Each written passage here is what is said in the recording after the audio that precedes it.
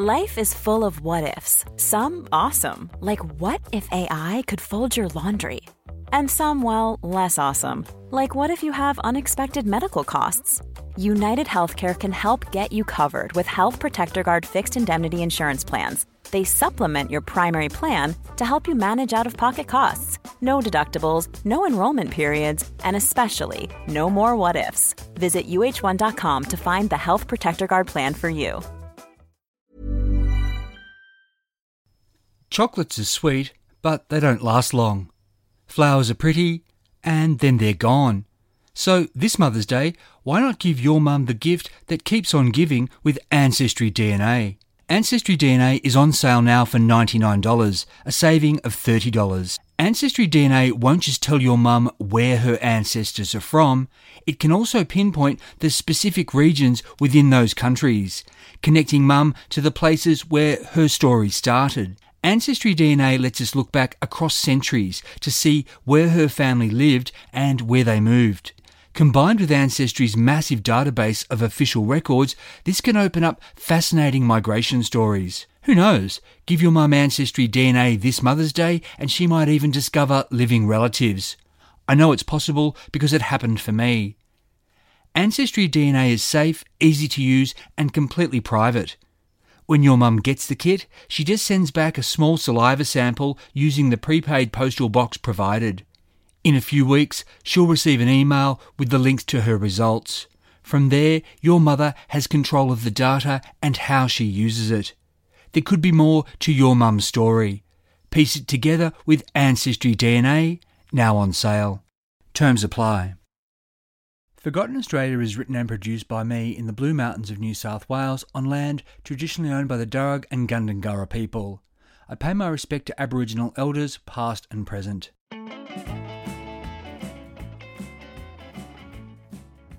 It's Friday the 16th of October 1959, the end of a week that's seen Sydney rocked by the deaths of not one but two local entertainment legends. On Wednesday morning, Jack Davey, beloved television and radio host, succumbed to a heart attack in St Vincent's Hospital.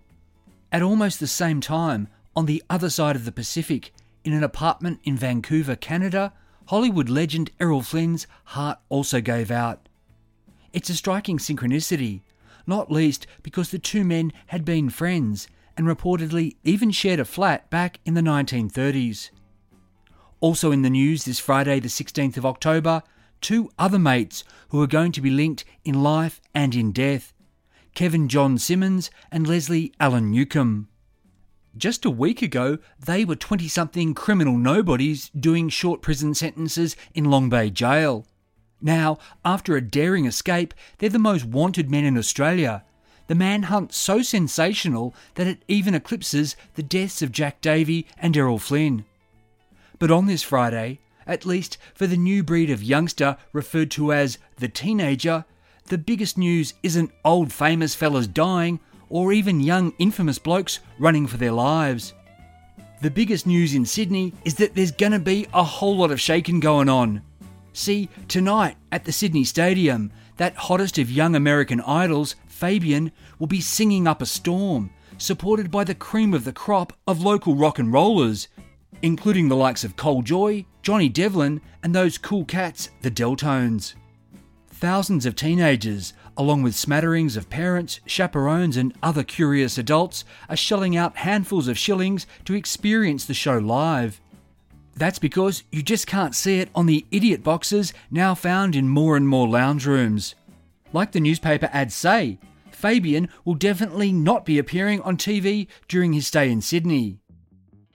Except that Lee Gordon, the rock and roll promoter extraordinaire who's behind this stadium show, does have a cunning plan to maximise the moolah he makes out of this new mode of music. See, Lee Gordon's got an array of 35mm movie cameras capturing all of the action, and in a couple of weeks he's going to release a feature film comprising footage from tonight and from tomorrow night's show. But Lee Gordon's cinematic scheme is also going to come just a little bit unstuck. That's because he hasn't actually got the rights to put Fabian in a movie, and the American Idol's manager, Bob Marucci, will demand that Fabian be cut from the film. So, as a fallback, the ever-resourceful Lee Gordon stages a special performance by none other than the Wild One, Johnny O'Keefe.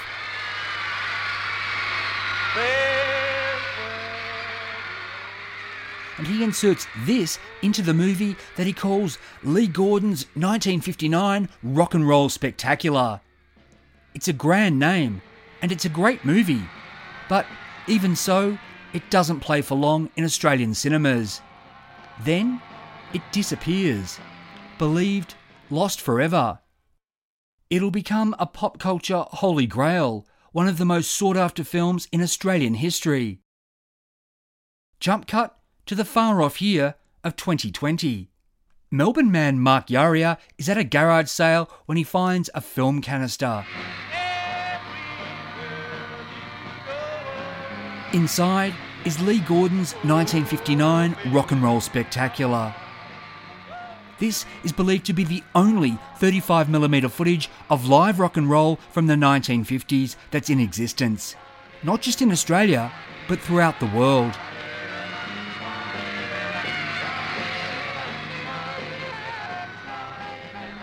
I'm Michael Adams, and this is a Forgotten Australia Your Stories episode, in which I'll be talking to Mark Yaria about his remarkable discovery.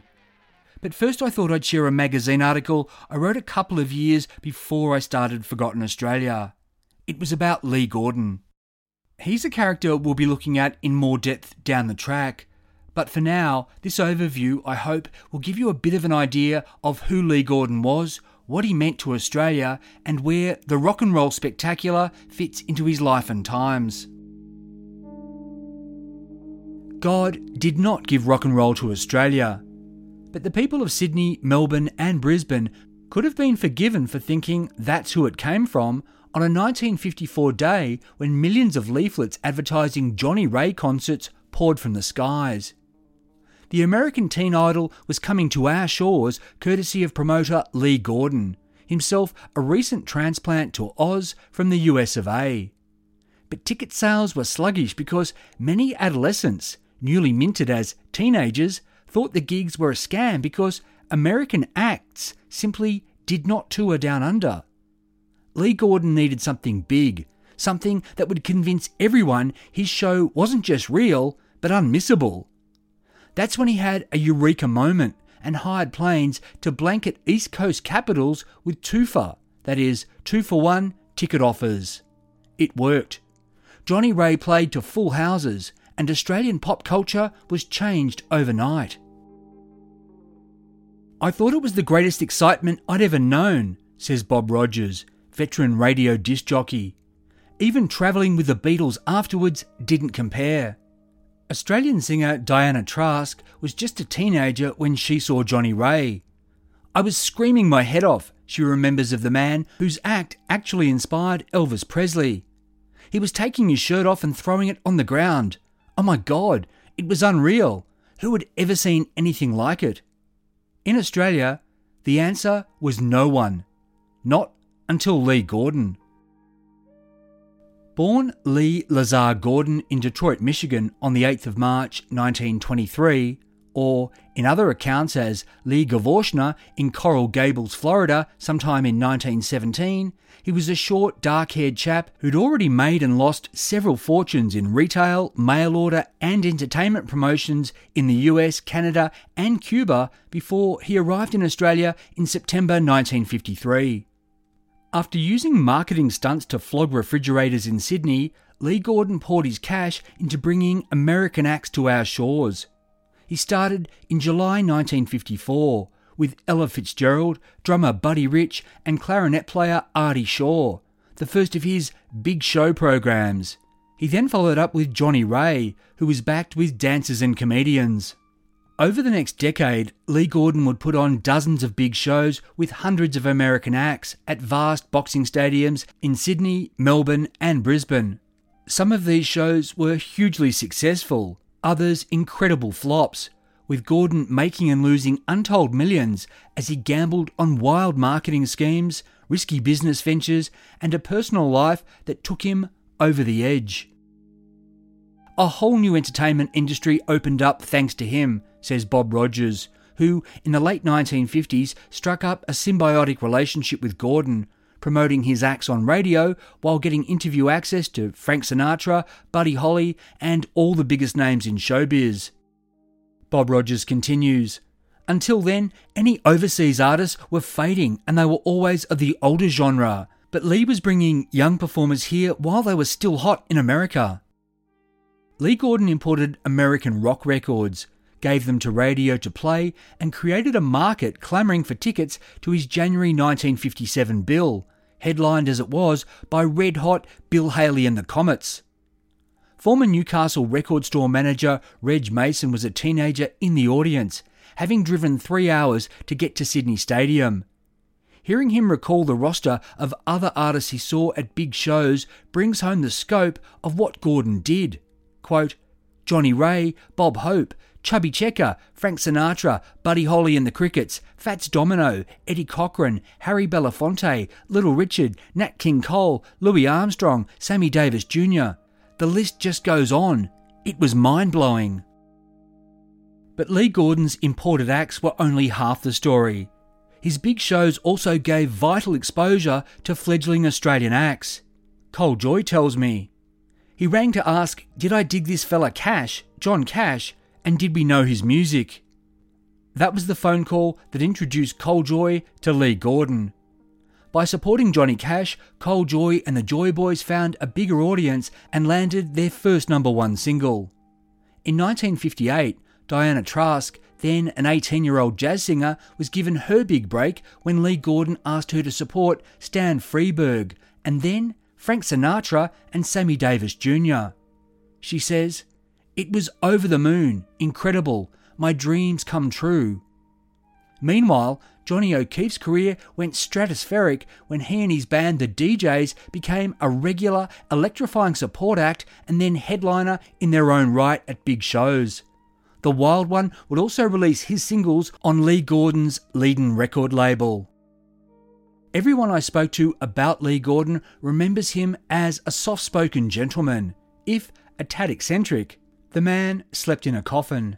They remember him enthusing always about the next act he was going to land. He'd maintain his enthusiasm even as his current tour lost him another fortune. Liberace, Abbott and Costello and actress Betty Hutton were among the duds.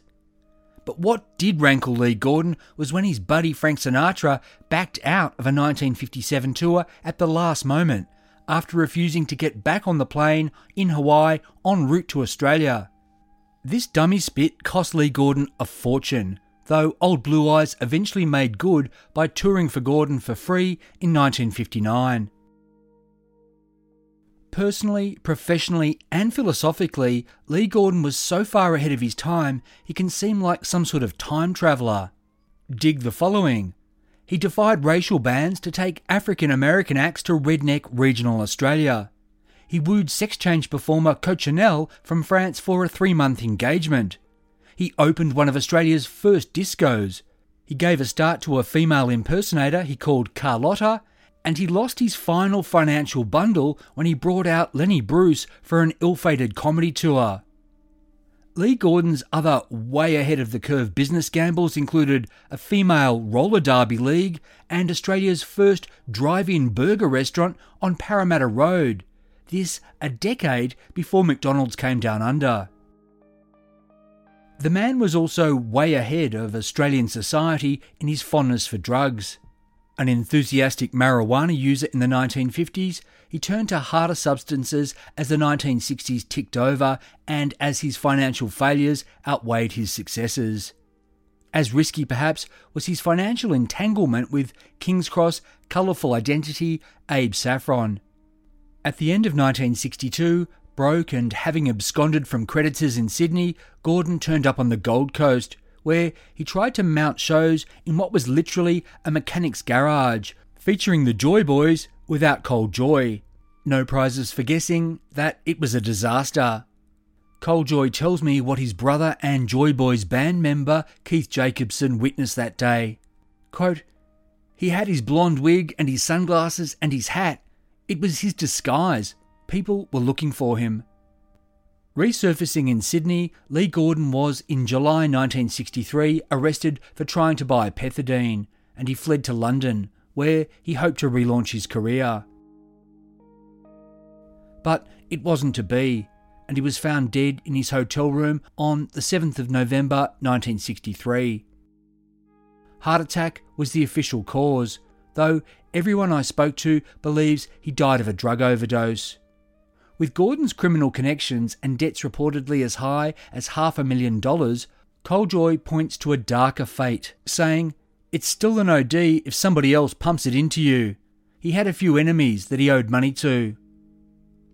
Though Lee Gordon is little known today, his legacy is everywhere.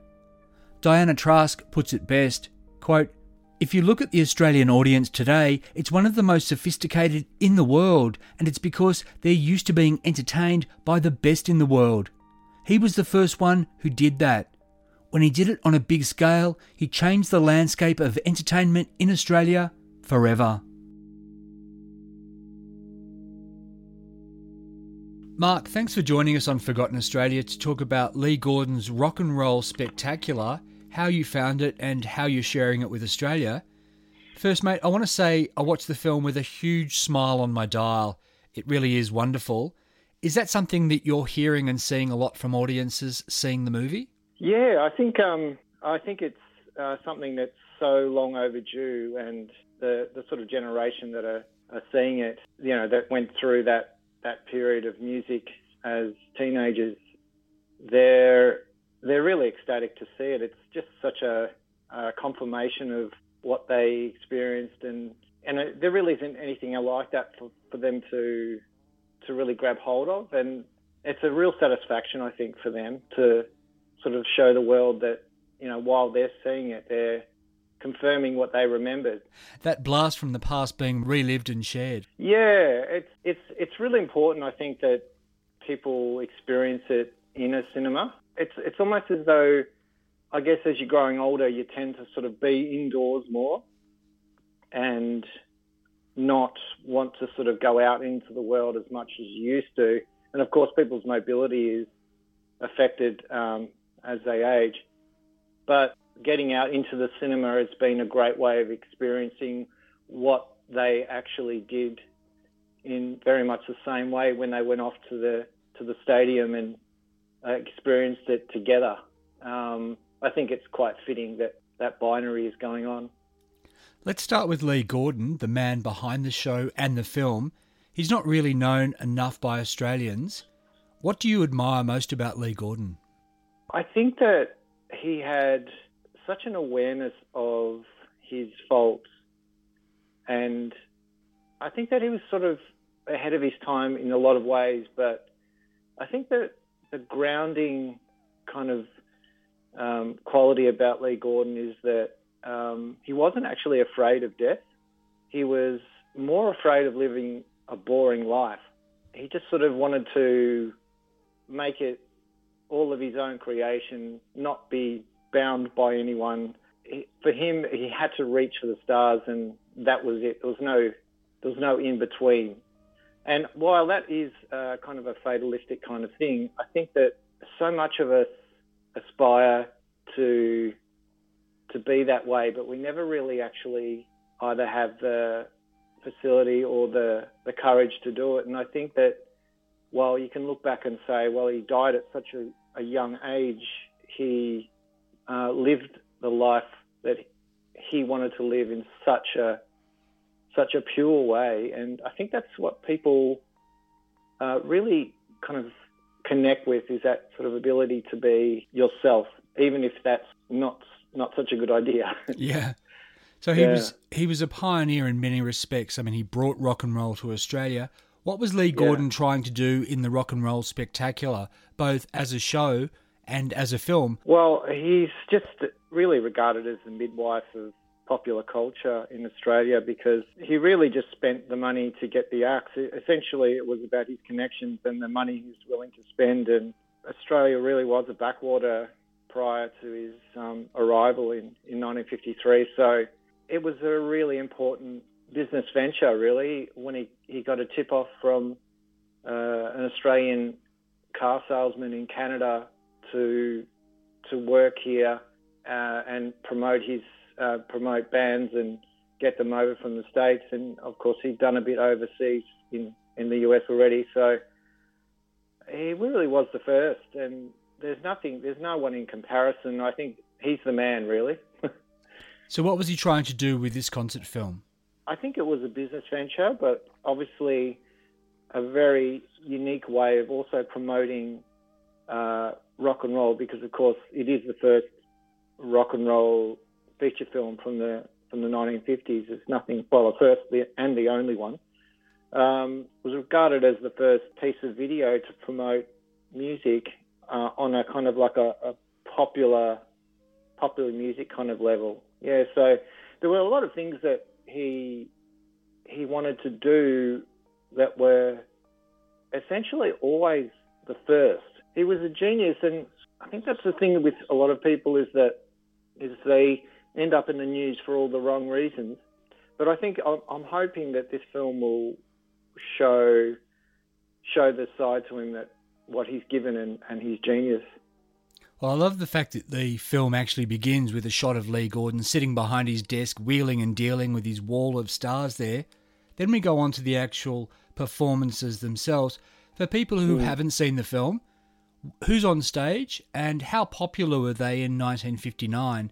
Oh, look, obviously Johnny O'Keefe is the headline. He's the king of rock and roll in Australia, widely regarded. But, then you have some fantastic performances that night. Cole Joy, Johnny Devlin, just his energy was amazing. Johnny Rebb, the consummate professional. Lonnie Lee, he lit up the crowd, and he was getting right into Elvis at that stage, and it was wonderful. And of course, the other bands, the Graduates, really appreciate Nancy Icon's appearance because it was the only female in the whole concert. So I think that the Graduates' performance was more like the sort of the era previous to rock and roll, but it was great to see that. And then of course the Crescents and Warren Williams and the Deltones, who pretty much are a founding pop group in Australia, and of course they've got such a long history, and their sort of tentacles in the rock and roll music world kind of stretch far and wide. So I mean, the film was really just a summation of the cream in Australia at that point, and it's just such a wonderful thing that was also made sure of by Gordon. He got sort of everyone that he thought was at the top of their game, and in such a short period of time, between 55 and 60, the lineup was just fantastic. You've got this lineup of pioneering Australian rock and roll acts. The other star of the film, of course, is the audience. 5 years before Beatlemania, the crowd goes wild. And it's a fabulous thing, I think, that Lee Gordon and his director, Lee Robinson, instructed the cameramen to turn their cameras on the audience as much as they did on the performers. So we get to see people having the best time of their lives, witnessing the birth of something completely new. Yeah, I just think that is so vital. It can't be understated. I think for people to reminisce, they needed to see themselves excited and left of centre and, losing control a bit. I mean, these are all things that in the modern day you expect at a concert, but we didn't have any record of people losing a little bit of control, getting excited to the point where they, had to be told to move away and things like. We're so used to seeing music from the 50s in an audience on TV where they're very well behaved, and it was very starchy. And to see teenage, particularly the girls, were quite excited. To see them just fully embracing their passion it's just so important for people to see that, I think, because I personally didn't think because of the dearth of video content we have of the 50s, I just personally didn't feel as though they could be as kind of reckless at a rock and roll concert as later generations. So it's just Absolutely. wonderful. If you looked at some of these audience shots in isolation, You would think you were looking at mid-60s Beatles footage. No, that's right. And I can't underline that enough, that, you know, to know that your grandparents and great-grandparents were naughty and cheeky, or whatever you want to call that, you know, they were reckless or crazy or passionate, or that is just, that's crucial, I think, to our social fabric to have that record. So, yeah, I really like that bit. To realise it's a continuum. Yeah. I mean, I watched it the same week that, you know, the ticketing of Taylor Swift's concerts became a phenomenon, just the actual selling of tickets. Like you say, yeah, there was, you know, the grandparents or the great-grandparents of the people clamouring for Taylor Swift tickets were 65 years ago going wild for, you know, Fabian, Coldjoy, Johnny O'Keefe. That's right. In a very similar kind of way.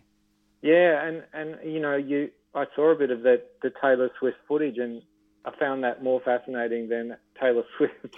Yeah, that's right. To be honest, I mean, she's a great artist, but not my sort of music. But I was definitely really entranced by the crying of the girls were crying for her, and you know, we almost missed that. I'm sure if we went back into the 50s and found more footage of concerts, you would have seen girls in tears as well, you know. That's right. I mean, this is the thing. I mean, Lee Gordon put on dozens of these big shows with headline acts from the United States often and Australia, and you can imagine in every single crowd there would have been reactions like the one we see in your film. You had many performers who were quite, you know, they're quite reserved and took it quite gentlemanly on stage, but you know, Little Richard was tearing his shirt off and throwing it into the crowd, and I'm sure if Little Richard was performing in such a sort of a excited and free abandoned kind of way, I think it's almost a given that some of the audience would have been the same. So, yeah, it's a funny thing. I think it was almost lost, that whole idea. I think we almost left that for the 60s, didn't we? Like, the mid-60s was something like, yeah, well, we think of that letting go and being loose was the mid-60s kind of idea. But I think it did actually happen quite a lot earlier, more than people realise. Hiring for your small business? If you're not looking for professionals on LinkedIn, you're looking in the wrong place. That's like looking for your car keys in a fish tank. LinkedIn helps you hire professionals you can't find anywhere else, even those who aren't actively searching for a new job but might be open to the perfect role. In a given month, over 70% of LinkedIn users don't even visit other leading job sites. So start looking in the right place. With LinkedIn, you can hire professionals like a professional. Post your free job on linkedin.com/people today. When, where, and for how long was the Rock and Roll Spectacular film shown? So it was completed in 59 and shown in the same year. Done in Sydney at a Sydney stadium over what's believed is 4 shows during October. Its first formation was including the appearance of Fabian, but he was soon taken out of the film quite quickly once Fabian's management were aware of it, because Gordon hadn't paid any rights to use Fabian. So the film is essentially a cut-up version of the original. That version toured Australia, but the complete version was sold to the Kerridge organisation quite quickly in 59, and once Gordon realised that he might get into a bit of a trouble down the road, he thought, oh, well, I better make some money out of the Fabian version. So he managed to get that away to New Zealand before Machucci had a chance to actually catch it. And so at least Gordon made £3,000 out of that sale. But the copy that circulated in Australia for a short time was a cut-up version in 59 and 60.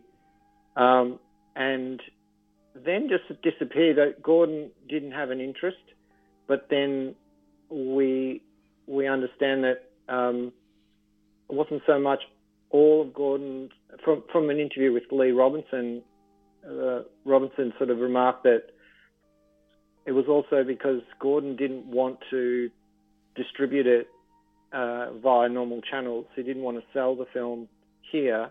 He wanted to keep all proceeds from the cinema tickets and stuff. So it didn't really get a distribution kind of facility to go throughout Australia and get promoted. So, Robinson sort of felt that because of that and Gordon's lack of interest in not having Fabian in the copy that circulated Australia, that it never really got off the ground. And after that, it virtually disappeared. Yeah, it disappears. We don't know. So the researchers Don Hudson and Bob Hayden, they sort of they've tried to piece together the journey, and there's this. Only recently, last year, they sort of discovered that it did show up at the Rowville Drive-In in '68.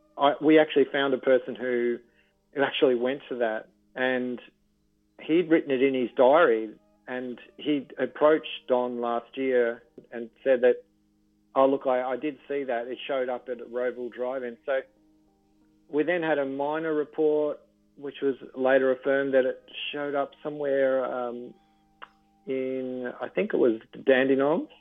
So it did circulate a little bit. We don't sort of know what that gap between 1960 and 68 really has inside it.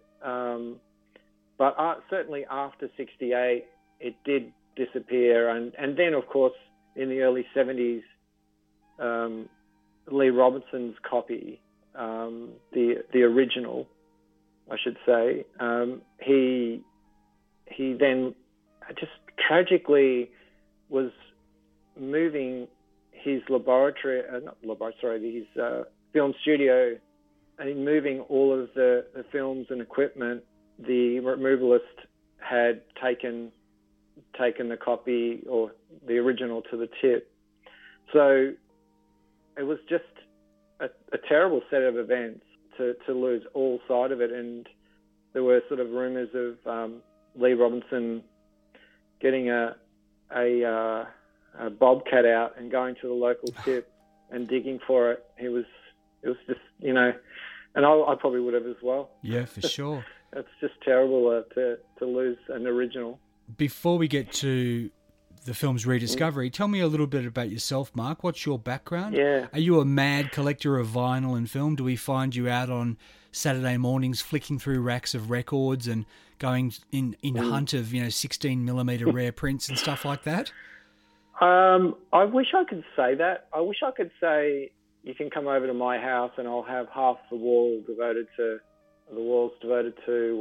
vinyl, but that's actually not me. And I think that as much as I feel like an imposter, I think that I was thinking about this, that my background kind of helped the whole project of getting this film into the spotlight. I mean, I'm a treasure hunter. I'm not specifically after vinyl or or other forms of music or anything like that. I appreciate music a lot. Obviously, just spent the last 30 years in inner city Melbourne watching bands and DJing and stuff. So, obviously I'm well keen to listen to many forms of music. But as far as a collector of music per se, I'm not. So basically my background is I have a visual arts degree and a sociology and media degree. And they've helped tremendously in trying to navigate the cultural relevance, the technical aspects of restoring the film. My background in DJing and music production has helped with the audio side of things, getting that right. So it'd be more romantic for me to say that I'm the greatest vinyl collector in the world and this is my crowning glory, but I'm a bit of a one-hit wonder. But so far, You do like to hunt for lost things. I'm a treasure hunter. I'm a suburban Indiana Jones, I think. As cheesy as that sounds. I do a lot of hard rubbish, so I look through a lot of what people throw out. And that brings up some remarkable stuff. It's such a great way of finding just these strange items like feature films. It's just been remarkable what I've found, and what I think the thing is that at the moment there's a generation that aren't familiar with the internet, and in a tragic way they're kind of passing without really knowing the value of their things. And you know, the baby boomer generation is quite large, as we all know, and they've got so many valuable items that they don't know what to do with, and certainly not being savvy with the internet is not helping them at all. And I sort of feel it's at this sort of 5 year sort of window where 5 or 10 years, maybe even 15 years, where we really must make a concerted effort to catch whatever's turning up in op shops, in hard rubbish, in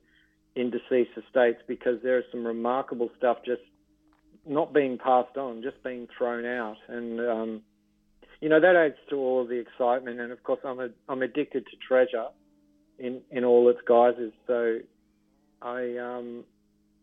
it was almost, the role was sort of made for me to get this film out, I think. But you know, if people ask, people think about what kind of guy I'd be, it would probably be like this mad junkie collector he's finally found the Holy Grail.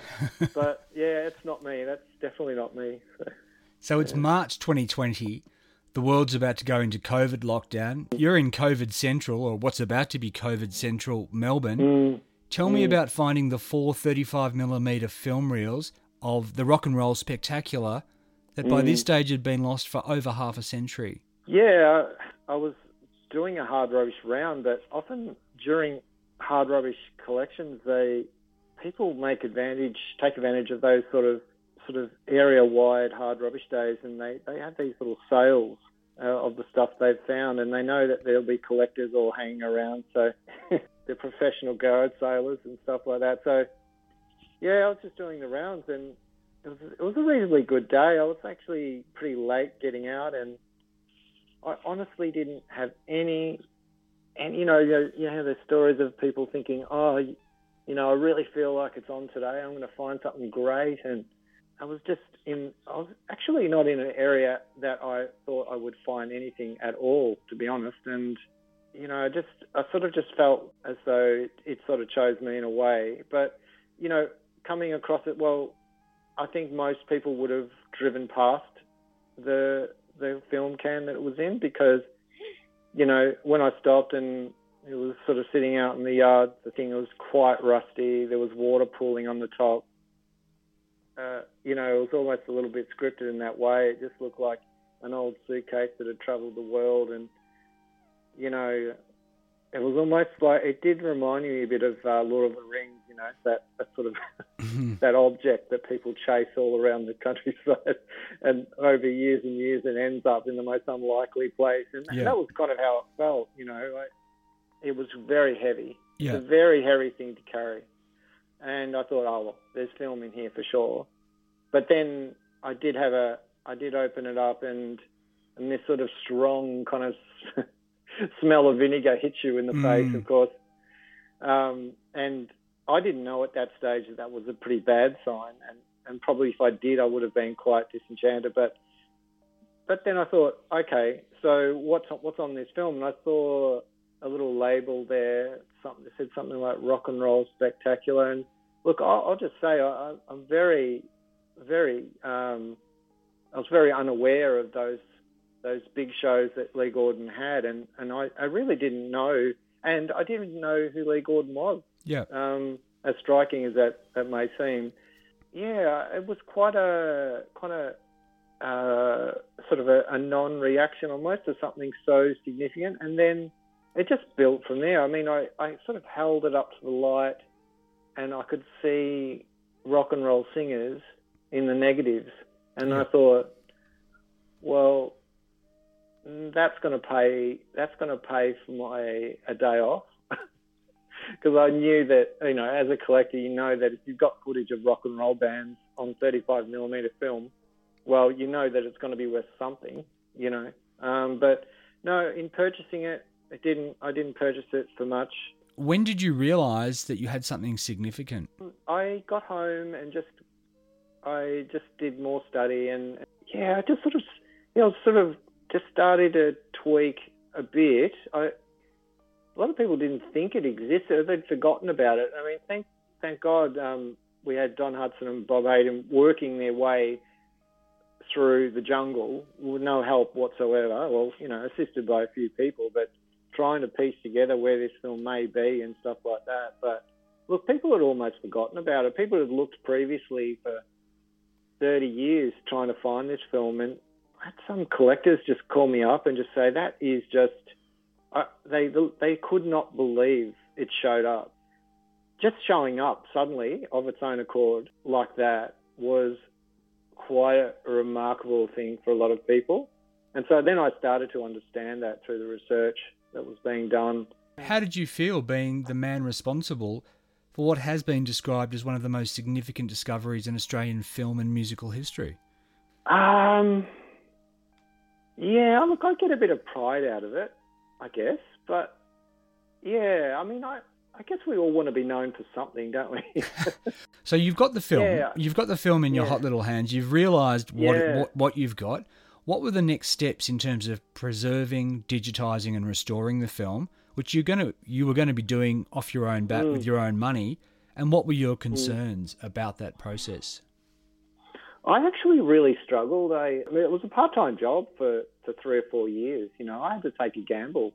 I along the way, I encountered what I felt was obviously ignorance about the importance of the film, and that's okay. I mean, I struggled to understand the significance at the start as well, and for someone just being propositioned with ideas of would you like to take it on and help me and stuff like that, I kind of understand that, but I think that just in terms of getting it digitized was a struggle in itself, trying to find someone who'd put it through a scanner. And of course, COVID was around and that made it more difficult.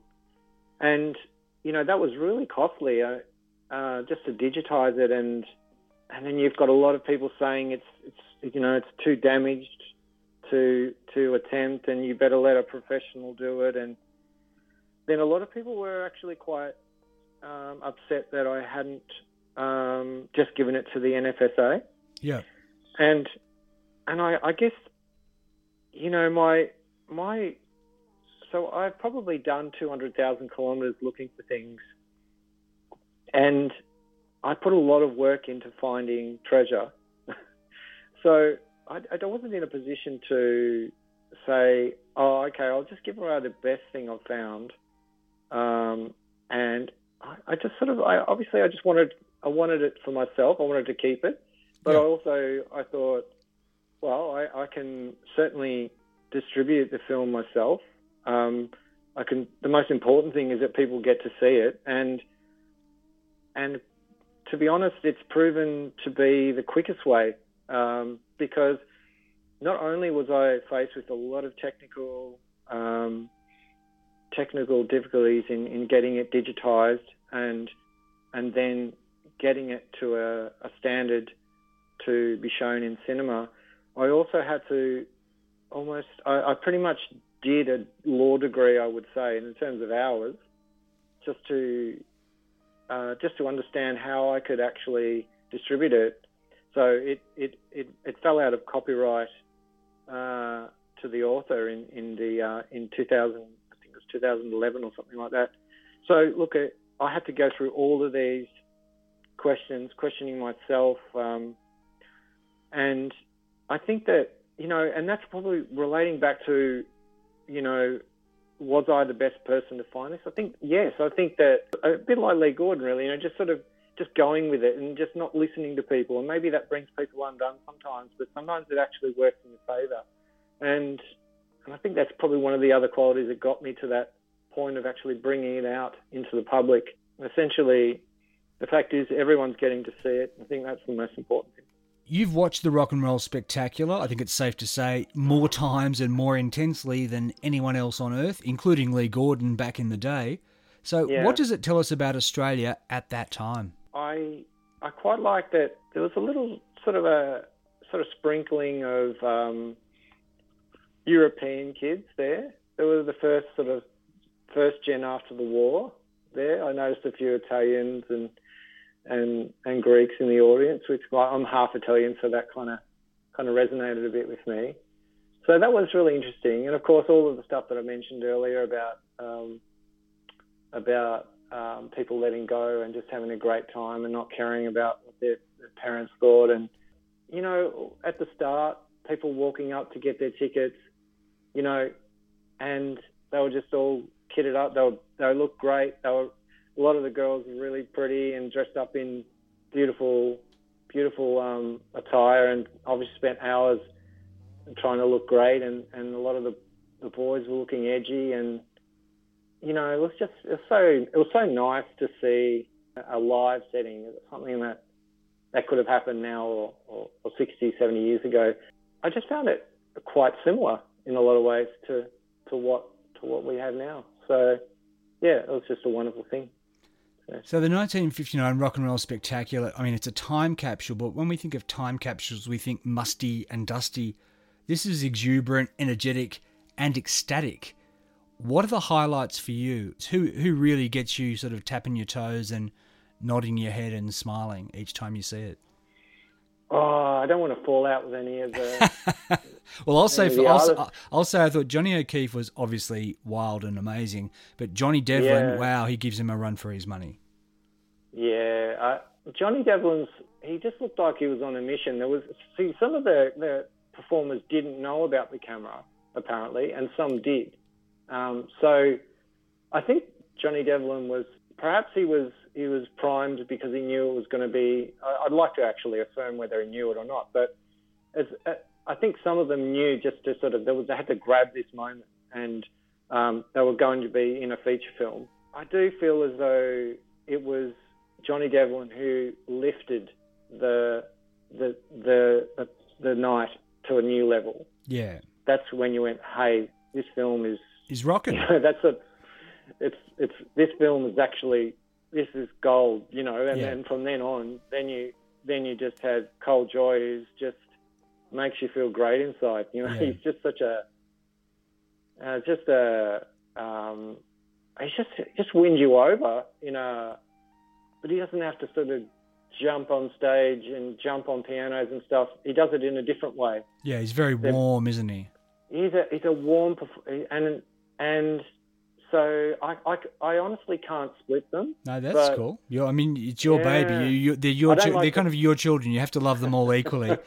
I do. I feel very close to them in a very strange way. I don't blame you, having done so much time restoring the film and watching it.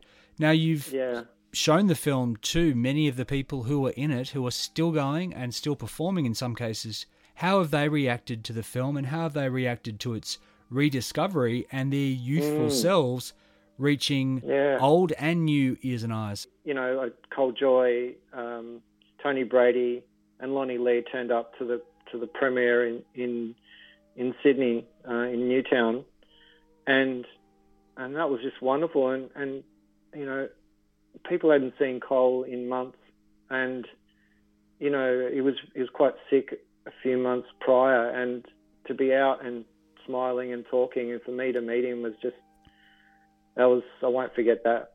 And he was happy about the film being out? Yeah, he felt it was liquid gold, but you know, that's kind of, they're the highlights. They're the things I like to hear.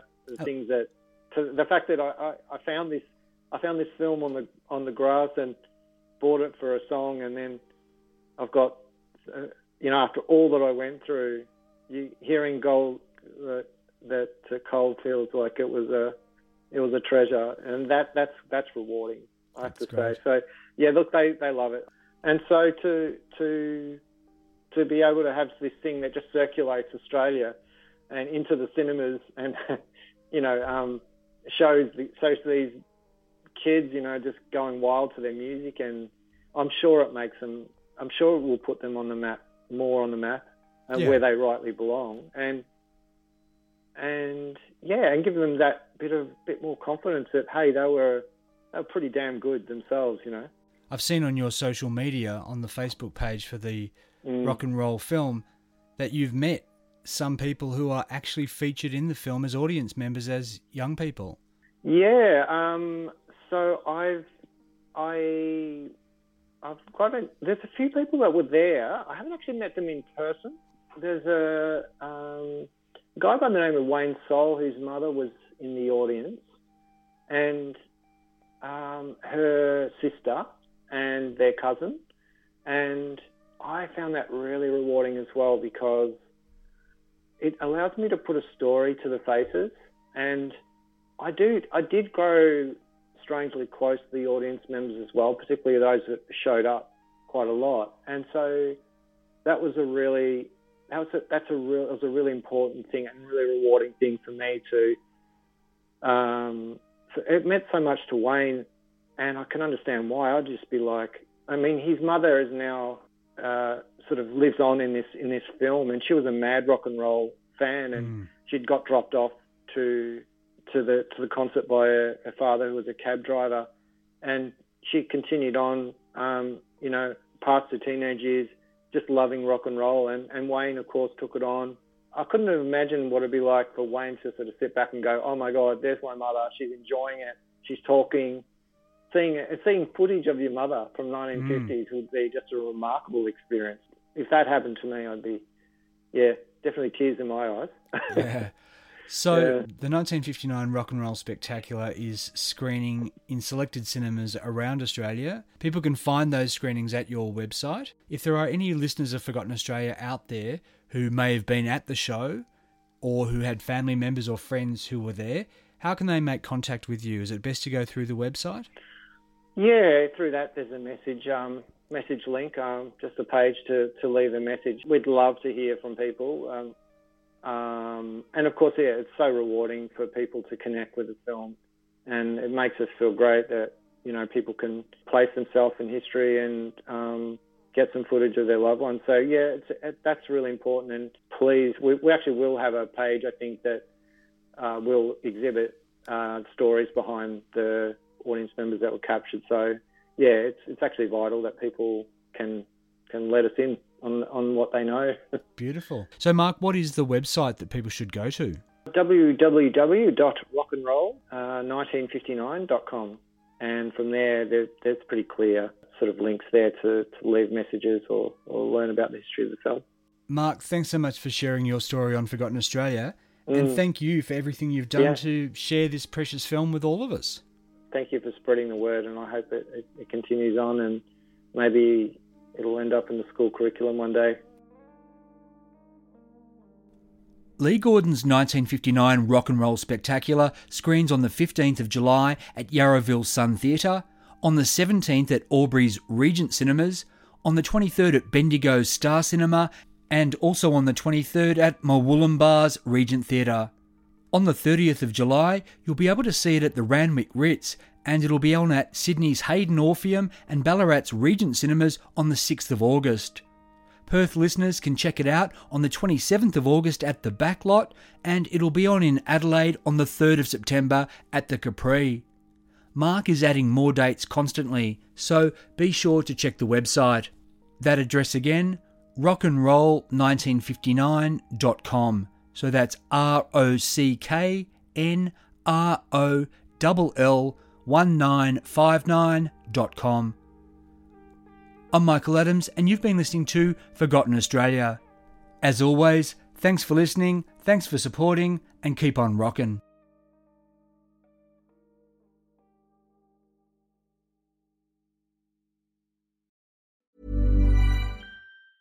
Planning for your next trip?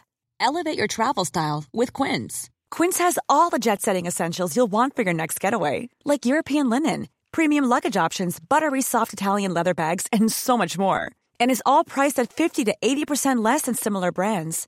Plus, Quince only works with factories that use safe and ethical manufacturing practices. Pack your bags with high-quality essentials you'll be wearing for vacations to come with Quince. Go to quince.com/pack for free shipping and 365-day returns.